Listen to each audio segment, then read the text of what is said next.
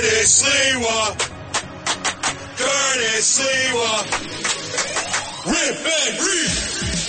Check this out. This is the Rip and Read featuring Curtis Lewa.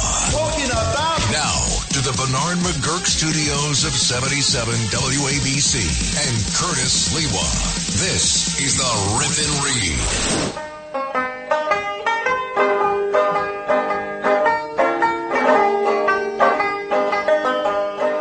Solidarity forever. Solidarity forever. Solidarity forever. For the union makes us strong. How many times have we heard that song in the hallways of union halls all across America? I certainly have. I was brought up in a union household, National Maritime Union, and my father, Chester, merchant seaman for 54 years, who took me to the original Labor Day parades when they were actually on Labor Day, September 4th, and then the picnic that would take place afterwards with union members from right across the board. Now you don't even have a Labor Day parade on Labor Day. They do it like 2 Saturdays later, and it has more participants than it has viewers.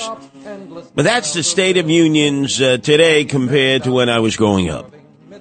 But it was always understood, whether it was then or now, that if a labor union member was under attack, under siege, or was being harassed or assaulted, that the very next day, whoever the union leader is or was would immediately assemble the delegates of the union, the person that, in fact, was assaulted or had their rights violated, and there would be a massive press conference that most of the media would attend with the attorney who was providing services to the union, stating what their options were to seek legal redress and relief.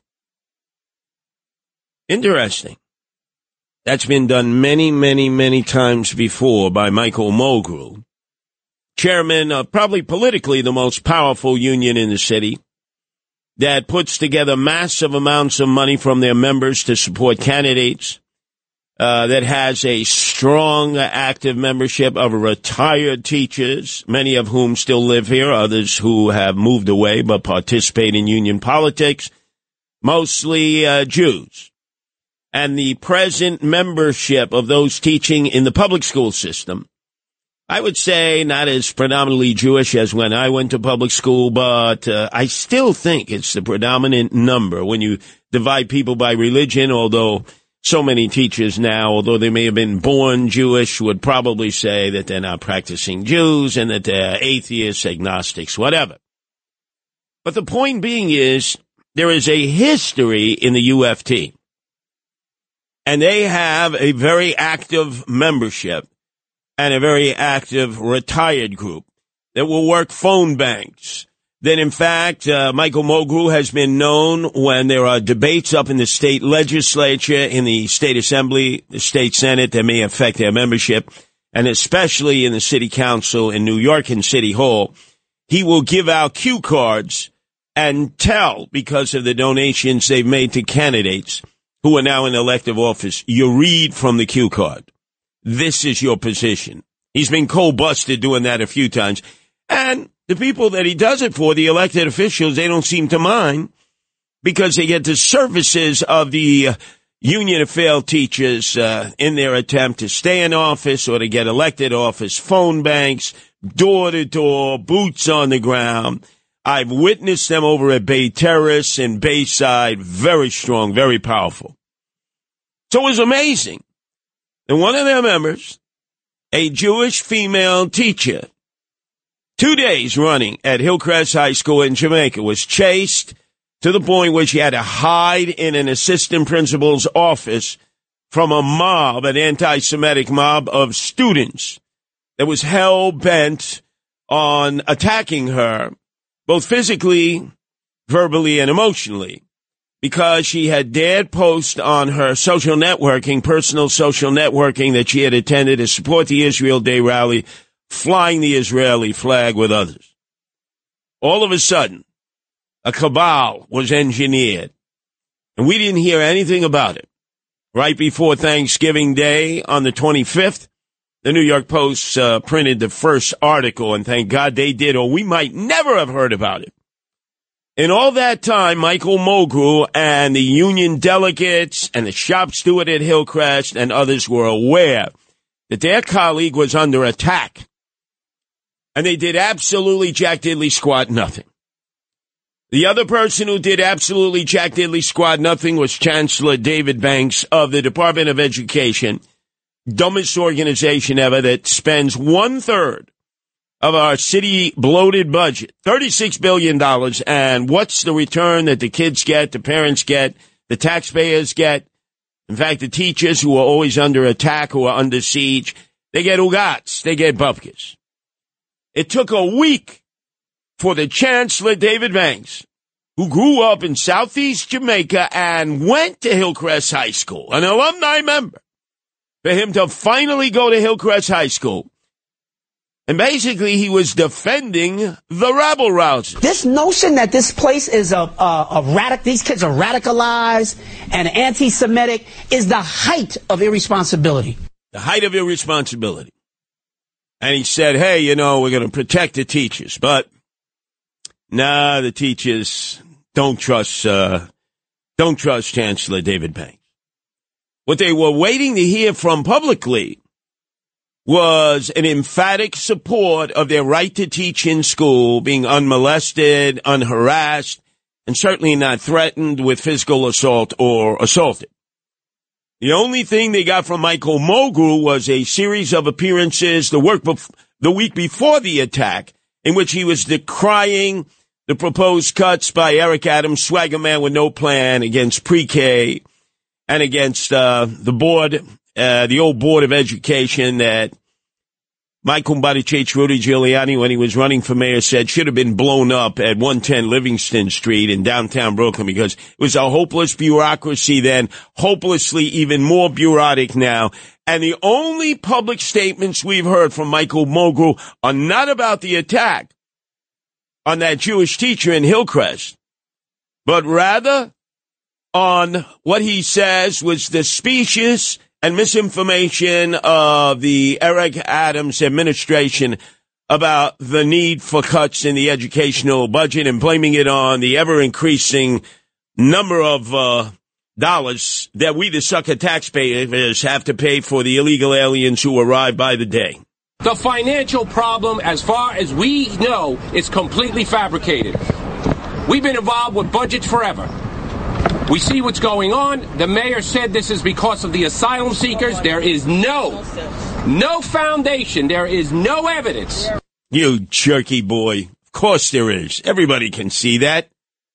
The mayor has sided with the illegal aliens, spending money on them against the interests of Americans who are in desperate need, including many children who do go to the public school system, who may need special help, who may be labeled special ed, a whole host of different terms that have been created since I went to public school years ago, or any of you listening. So with no support for the teachers, nobody raising their voice at Hillcrest High School and holding a press conference representing the Union of Failed Teachers on behalf of that Jewish female teacher, who apparently is still in hiding, who we don't really know much about. She's in the witness protection program. Jewish teachers from across the city gathered at the Department of Education, a.k.a. dumbest organization ever's headquarters, the old Tweed Courthouse, which is north of City Hall downtown. And they were all talking about how they're under attack, they're under siege. Being a Jew, particularly in the teaching field, makes them even more vulnerable in the public schools. They're afraid to go to school. Under normal circumstances, they're being harassed. The teachers aren't being listened to, whether they're Jews or Gentiles, white or black. That it's almost an impossible position that they're being put into by the Department of Education, dumbest organization ever, but especially since October 7th. And then one of the mothers who attended in solidarity with the Jewish teachers who say they are fearful. And by the way, there was nobody there from the UFT. to speak on their behalf. They have been missing in action on this subject. There was a mother who arose to defend the teachers and talk about how difficult it is for the kids who go to those schools. And it's not just me. A parent I spoke to has 3 high school students at 3 different public schools across the system. And in the past few weeks, all 3 have been targeted by their peers in their schools. And there was horror story after horror story.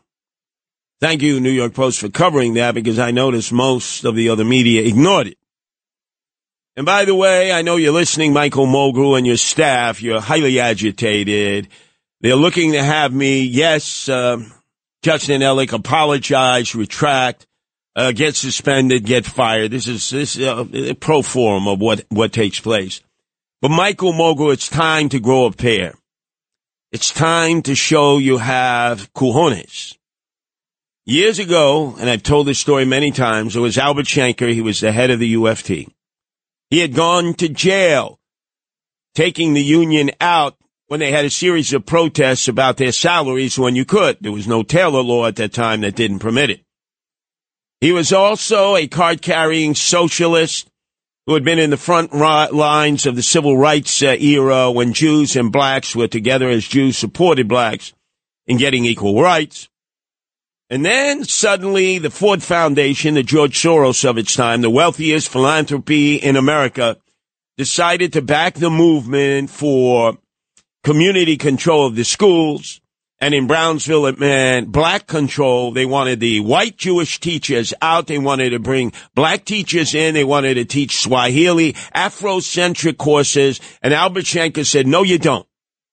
And he pulled every UFT teacher out of the 5 boroughs of City of New York public school system. He was right to do that and stop that nonsense. You got that, Mulgrew? He grew a pair. Unlike you, who are hiding in your mansion out in Staten Island. By the way, he got labeled a racist. So even to this day, if you look up Albert Shanker, at some point they will call him a racist. But he did what was in the best interest of his teachers, the majority of which were Jews.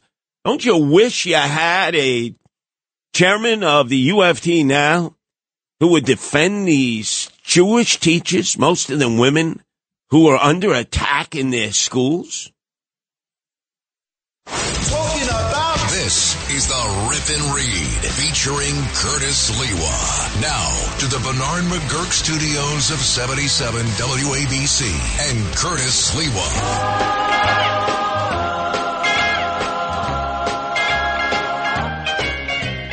Rocking around the Christmas tree at the Christmas party hop. Mistletoe hung where you can see every couple tries to stop. Oh, yeah. Every time this year, a lot of people look forward to the lighting of the Christmas tree annually at Rockefeller Center. The pageantry that goes along with it, the entertainment, the fact of where the tree was selected, the town that's so proud that the tree is being brought down to Rockefeller Center to be used for this year's beginning of the Christmas season. I don't ever remember it becoming the focus of demonstrations or people, even people who didn't believe in celebrating Christmas. I mean, I may be incorrect, but I don't ever remember it until now. So yesterday, at the start of the festivities on NBC, which always is the sponsor of the annual Christmas tree lighting in Rockefeller Center, you heard the NBC Channel 4 local crew do an introduction at about 7 o'clock, totally ignoring what had just transpired just 2 blocks away. Almost a block away, they eventually got these rabble-rousers and demonstrators for the previous hour. David Ushery, Natalie Pasquarella, and Mario Lopez live. Woo! Christmas in Rockefeller Center, 30 seconds away, right here on NBC4 New York. It is just a continuation of what has already been such a fun evening, Kate. Yes, it has. What a joy to do this with you. I was just about to say the same thing. thing. Get out of my head. We're having so much fun. And you all are about to have fun with what's coming up next, right? See you there. Happy holidays. What a bunch of hipster millennial goofballs. Everybody was having fun, right? If you were just a block away, 2 blocks away, did you hear Christmas carols? Did you hear the call, the Santa Claus and the reindeer? Let me see, what do we hear? Wrong way, Lou Rufino. What did we hear out there? From the river to the sea, Palestine will be free. From the river to the sea, Palestine will be free. Israel, you can't hide. You're committing genocide. And for the full hour before the festivities began at Rockefeller Center, that's what you heard in the surrounding area. There were hundreds of pro-Palestinian, pro-Hamas demonstrators. And they were making themselves known. By the way, wrong way, Lou Rufino, could I hear that, please? What can we call it? The giggly opening remarks of the Channel 4 crew that would have you to believe that everything prior to that, the previous hour, was peace, love, and happiness, that all the tourists would come, people locally would come to watch the Christmas tree lighting. Well, it was just such a normal... That woman, I don't know who she is. She sounded like Vice President Giggles Harris, didn't she? David Ushery, Natalie Pascarella, and Mario Lopez live. Christmas in Rockefeller Center, 30 seconds away, right here on NBC4 New York. It is just a continuation of what has already been such a fun evening, Kate. Yes, it has. What a joy to do this with you. I was just about to say the same thing. Get out of my head. We're having so much fun. And you all are about to have fun with what's coming up next, right? See you there. Happy holidays. By the way, was that Vice President Harris? I'm not sure who that. She was an African-American woman, a little bit on the young side. Okay. So now they make it seem like nothing's been going out of the norm. 1 block away, these pro-Palestinian, pro-Hamas demonstrators have broken through police lines, and they are attacking the police outside of Rockefeller Center an hour before the tree lighting ceremony.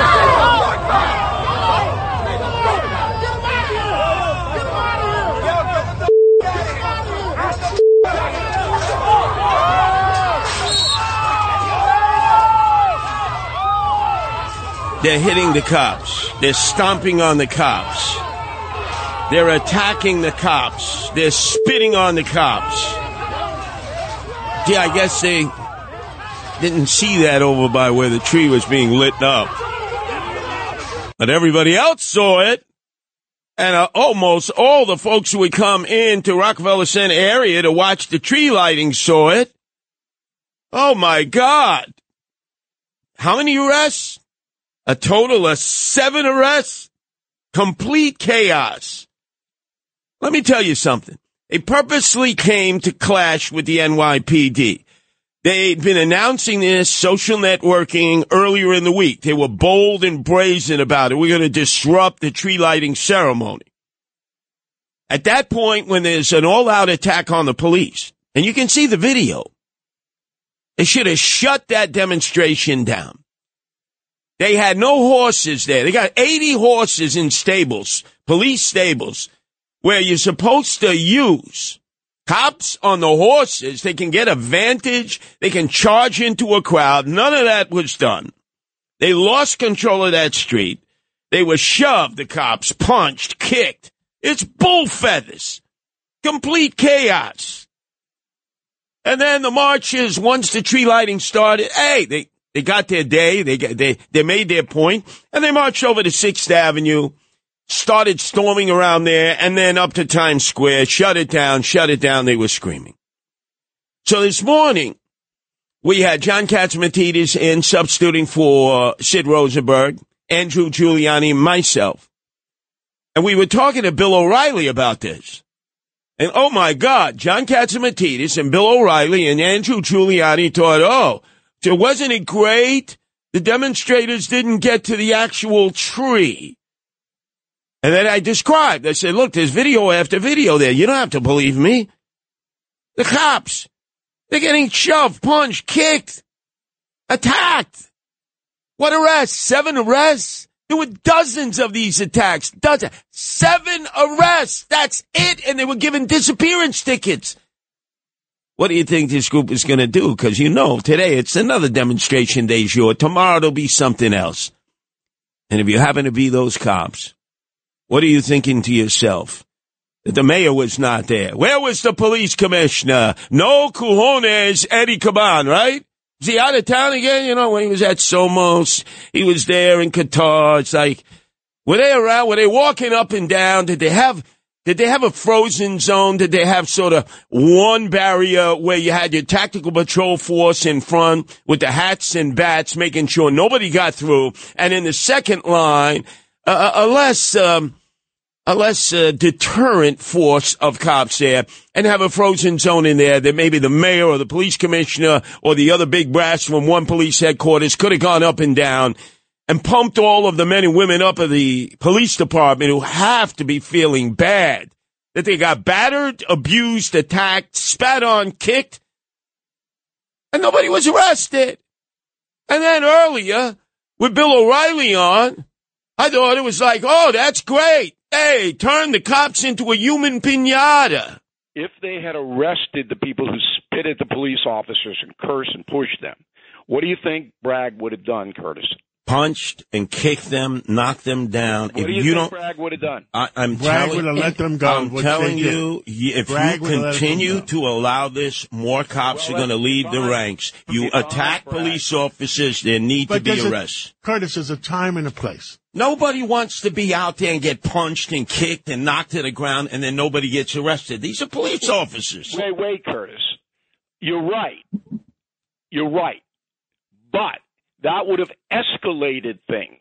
You see, if they had started grabbing guys and throwing them in the paddy wagon, which is, of course, an ethnic slur against Irish paddy wagon. And then it went in a different direction at that point. But I noticed in my conversations with a lot of people, yeah, Curtis, what are you complaining for? It could have been an all-out riot. Oh, okay. So we allow our cops to be turned into human piñatas. They get spat on, they get kicked, they get punched, they're on the ground, stomped on. Nobody gets arrested. Oh, well, that's part of their job. No, it's not.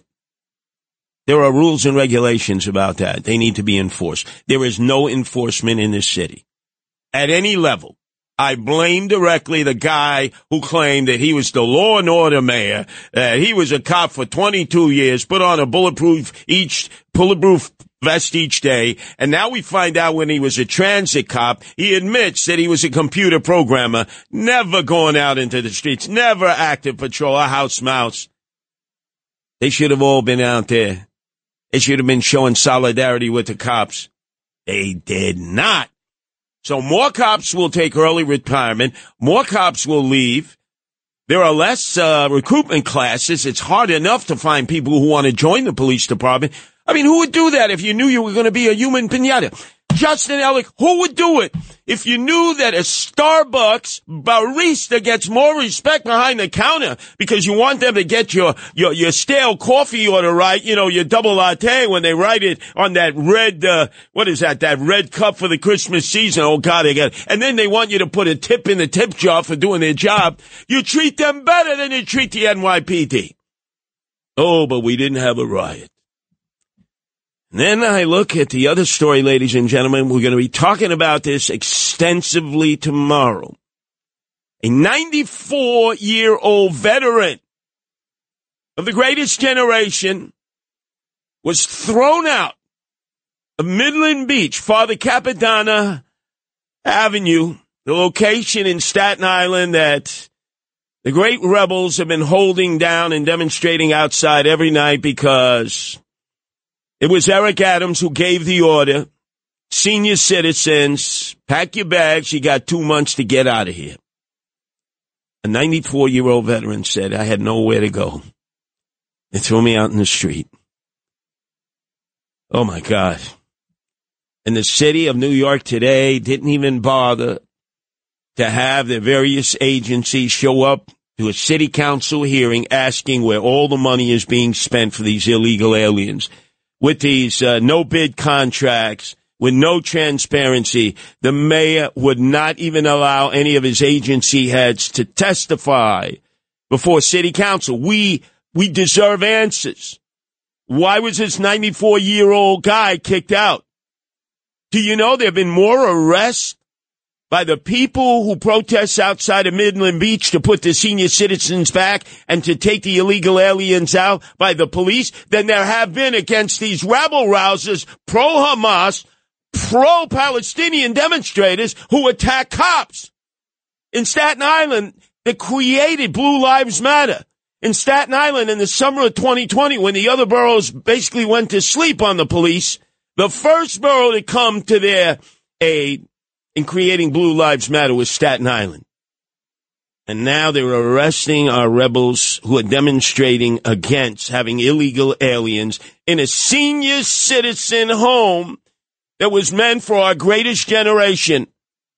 The men who served in World War II and the Korean War and their wives.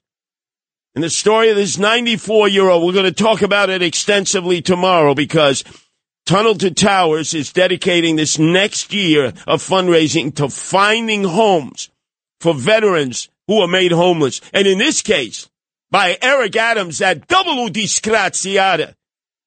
I salute the patriots out in Midland Beach who are holding strong, the rebels. But imagine, more of them have been arrested, and I've been arrested with them. Check it out, Justin Ellick, than any of the rabble-rousers who desecrate, who vandalize, who attack cops, who vandalize police equipment and police vans, and basically are a menace to society. More of our patriotic rebels have been arrested outside of Midland Beach defending the veterans than those Hamas rabble-rousers. And some of you out there saying, oh, good, you know, that the cops got turned into human piñatas. What has happened? We've lost our coolions collectively in order to keep the peace, let the cops get attacked. This is the Rip and Read featuring Curtis Lewa. Now to the Bernard McGurk studios of 77 WABC and Curtis Lewa. In 1965, Vietnam seemed like just another foreign war. But it wasn't. It was different in many ways, and so were those who did the fighting. In World War II, the average age of the combat soldier was 26. In Vietnam, he was 19. In Vietnam, he was 19. In Vietnam, he was 19. In Vietnam, he was 19. 19. The heaviest fighting of the past 2 weeks continued today, 25 miles northwest of Saigon. I wasn't really sure what was going on.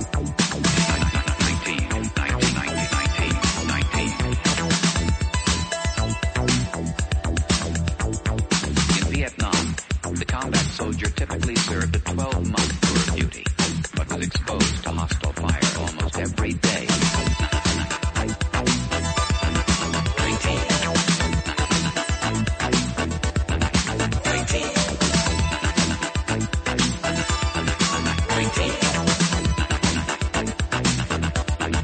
19.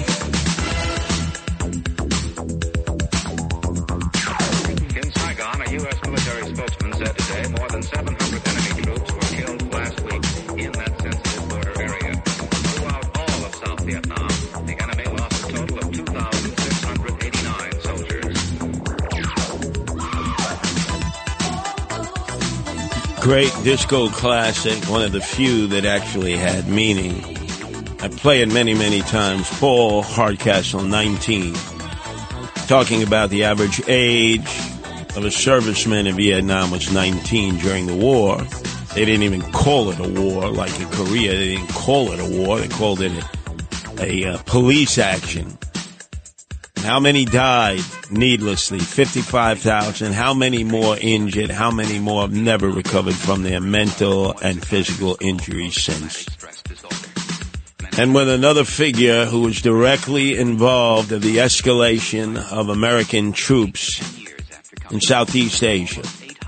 Now dead at the age of 100, Henry Kissinger. He cannot escape this. Because in 1968, he was side by side with Nelson Rockefeller, who wanted to win the Republican primary to be president, the world's richest man. But the resurrection of Richard Nixon had taken place, and he was nominated at the convention, and he went on to be Hubert H. Humphrey and George Wallace was the independent candidate. Interesting that Henry Kissinger was side by side with Nelson Rockefeller and campaigning with him, and then said that the most dangerous of all the men running for president that time, including George Wallace, was Richard Nixon. Now, the following is why I say I don't trust any politicians, not Democrats or Republicans. He said that in 68. And yet in 69, Richard Nixon is elected president, and he goes to work for him as a national security advisor. Why would he do that if, in fact, Richard Nixon was the most dangerous of all the men running for president? Because, like all folks involved in politics, they can flip on a dime. And he certainly did over his career. And then remember, it was Richard Nixon who ended up winning that election, talking more like he was the peace candidate, not Hubert Humphrey was carrying on the legacy of LBJ, saying that he would bring peace to Vietnam, and yet secretly launched a war in Cambodia and Laos away from us. Thank you, Daniel Ellsberg, wherever you are now, for revealing the Pentagon Papers, so we found out all the technology involved in getting us involved in Vietnam and keeping us there for more than a decade was political technology. And Henry Kissinger was part of that. And even though he was to win a Nobel Peace Prize for negotiating a ceasefire in Paris with the North Vietnamese, only to see that fall apart and America evacuate Vietnam with that last helicopter that left our embassy in South Vietnam, Saigon. That's what I'll remember about Henry Kissinger, that he lied to us on two separate fronts.